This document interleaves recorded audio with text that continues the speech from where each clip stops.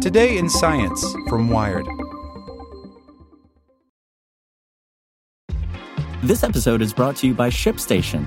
You know, some things take a lot of work, like sending little robots to far-off distant planets. And just as that's challenging, so too is running a successful e-commerce business, especially when there's so much to do. So I want to introduce you all to ShipStation. Now, I love using ShipStation because of its easy-to-use dashboard, which makes managing orders and printing labels a breeze and super smooth. Oh, and the customer service is just out of this world.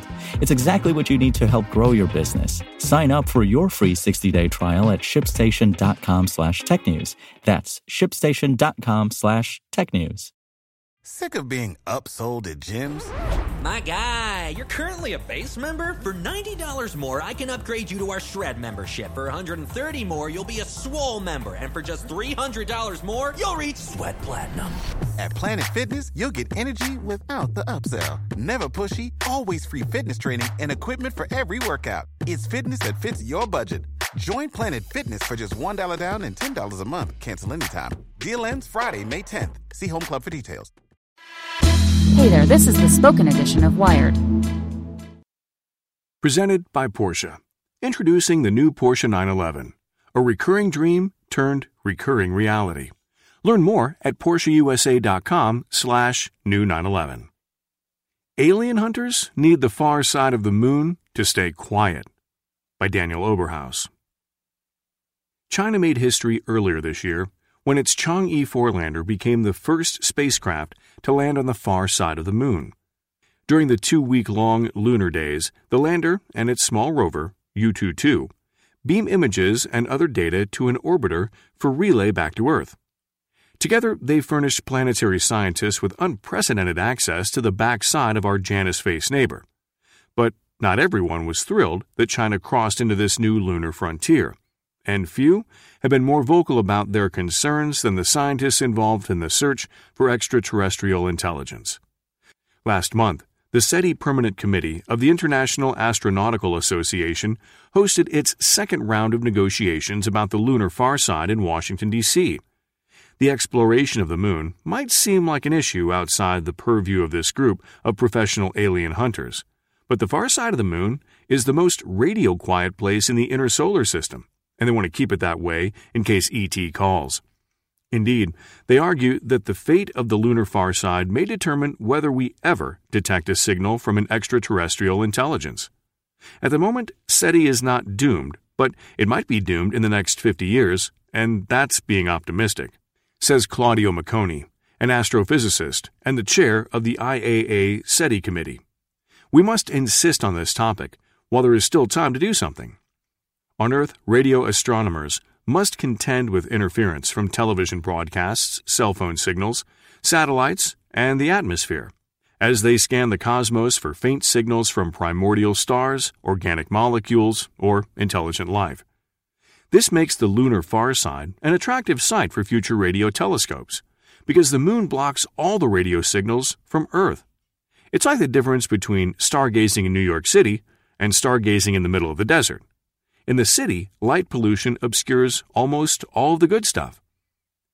As a hedge against the unchecked proliferation of radio frequency interference, a radio astronomer named Gene Heidemann made a case for a SETI radio base on the far side of the moon back in the mid-90s. Even before cell phones became common, Heidemann realized that radio interference could eventually become so bad that searching for aliens with radio telescopes would be impossible on Earth.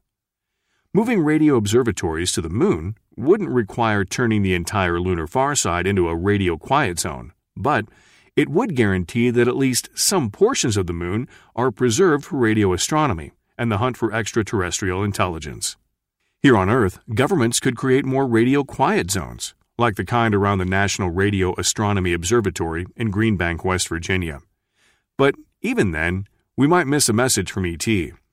The Earth's atmosphere starts to block out radio frequencies as you move away from a relatively narrow frequency band called the microwave window. So, unless ET happens to be transmitting on one of those frequencies, we'd struggle to hear it. But the lunar atmosphere is virtually non-existent, which means radio astronomers would have access to frequencies above and below Earth's microwave window. And given the moon's low-gravity environment, astronomers would also be able to build massive radio telescopes that dwarf those found on Earth. After Heidemann's death in 2000, Marconi took up the cause of preserving the lunar far side for radio astronomy. He has written several papers on the subject and even gave a presentation to the United Nations. But until recently, his pleas have fallen on deaf ears. The reason, Marconi says, is that the issue lacked any urgency. Most national space agencies had neither the funding nor the will to launch a mission to the far side of the moon, and billionaires were still struggling just to get a rocket to orbit.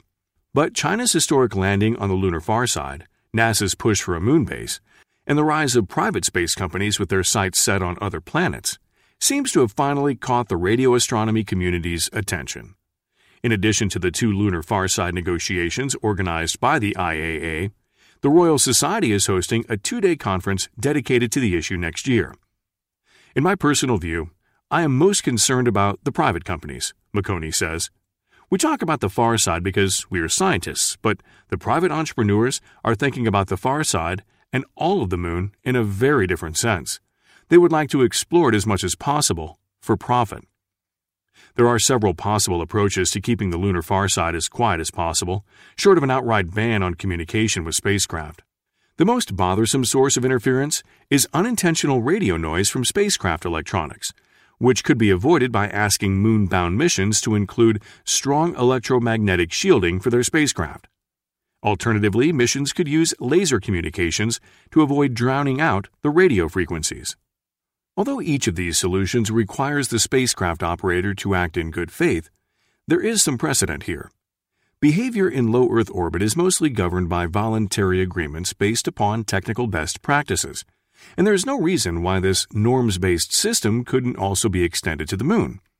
But perhaps the best way to preserve the lunar far side for radio astronomy is to go ahead and build an observatory there, which is exactly what NASA is thinking about doing. Jack Burns is an astrophysicist at Colorado State University and has been pushing for a radio astronomy observatory on the lunar far side for decades. Unlike Marconi, he is not in the business of hunting for little green men. Instead, he wants to tap into the ultra-low frequency end of the radio spectrum that is blocked by Earth's atmosphere, which would allow astronomers to study the formation of the earliest stars and galaxies in the universe. Earlier this year, Burns and his colleagues wrapped up a 6-month study for NASA that examined the feasibility of a small satellite mission to the moon. Known as the Dark Ages Polarimetry Pathfinder, or DAPPER, this satellite would orbit the moon and look for signals from the very early universe as it passed over the lunar far side.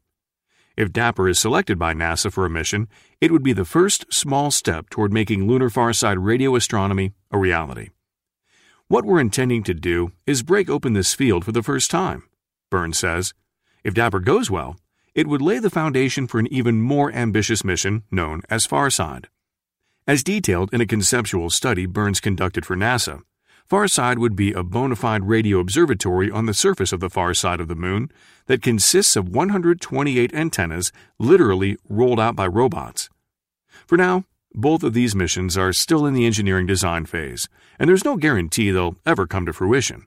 But if NASA gives Burns and his colleagues the green light, they could both fly by the mid-2020s.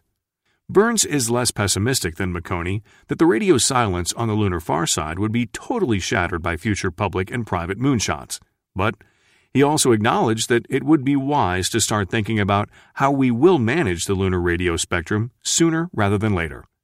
We don't know what cosmic mysteries await us on the lunar far side, but we'll never find out without a little peace and quiet. Sick of being upsold at gyms?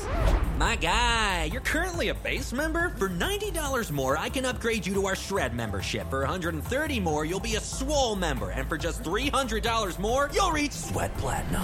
At Planet Fitness, you'll get energy without the upsell. Never pushy, always free fitness training and equipment for every workout. It's fitness that fits your budget. Join Planet Fitness for just $1 down and $10 a month. Cancel anytime. Deal ends Friday, May 10th. See Home Club for details.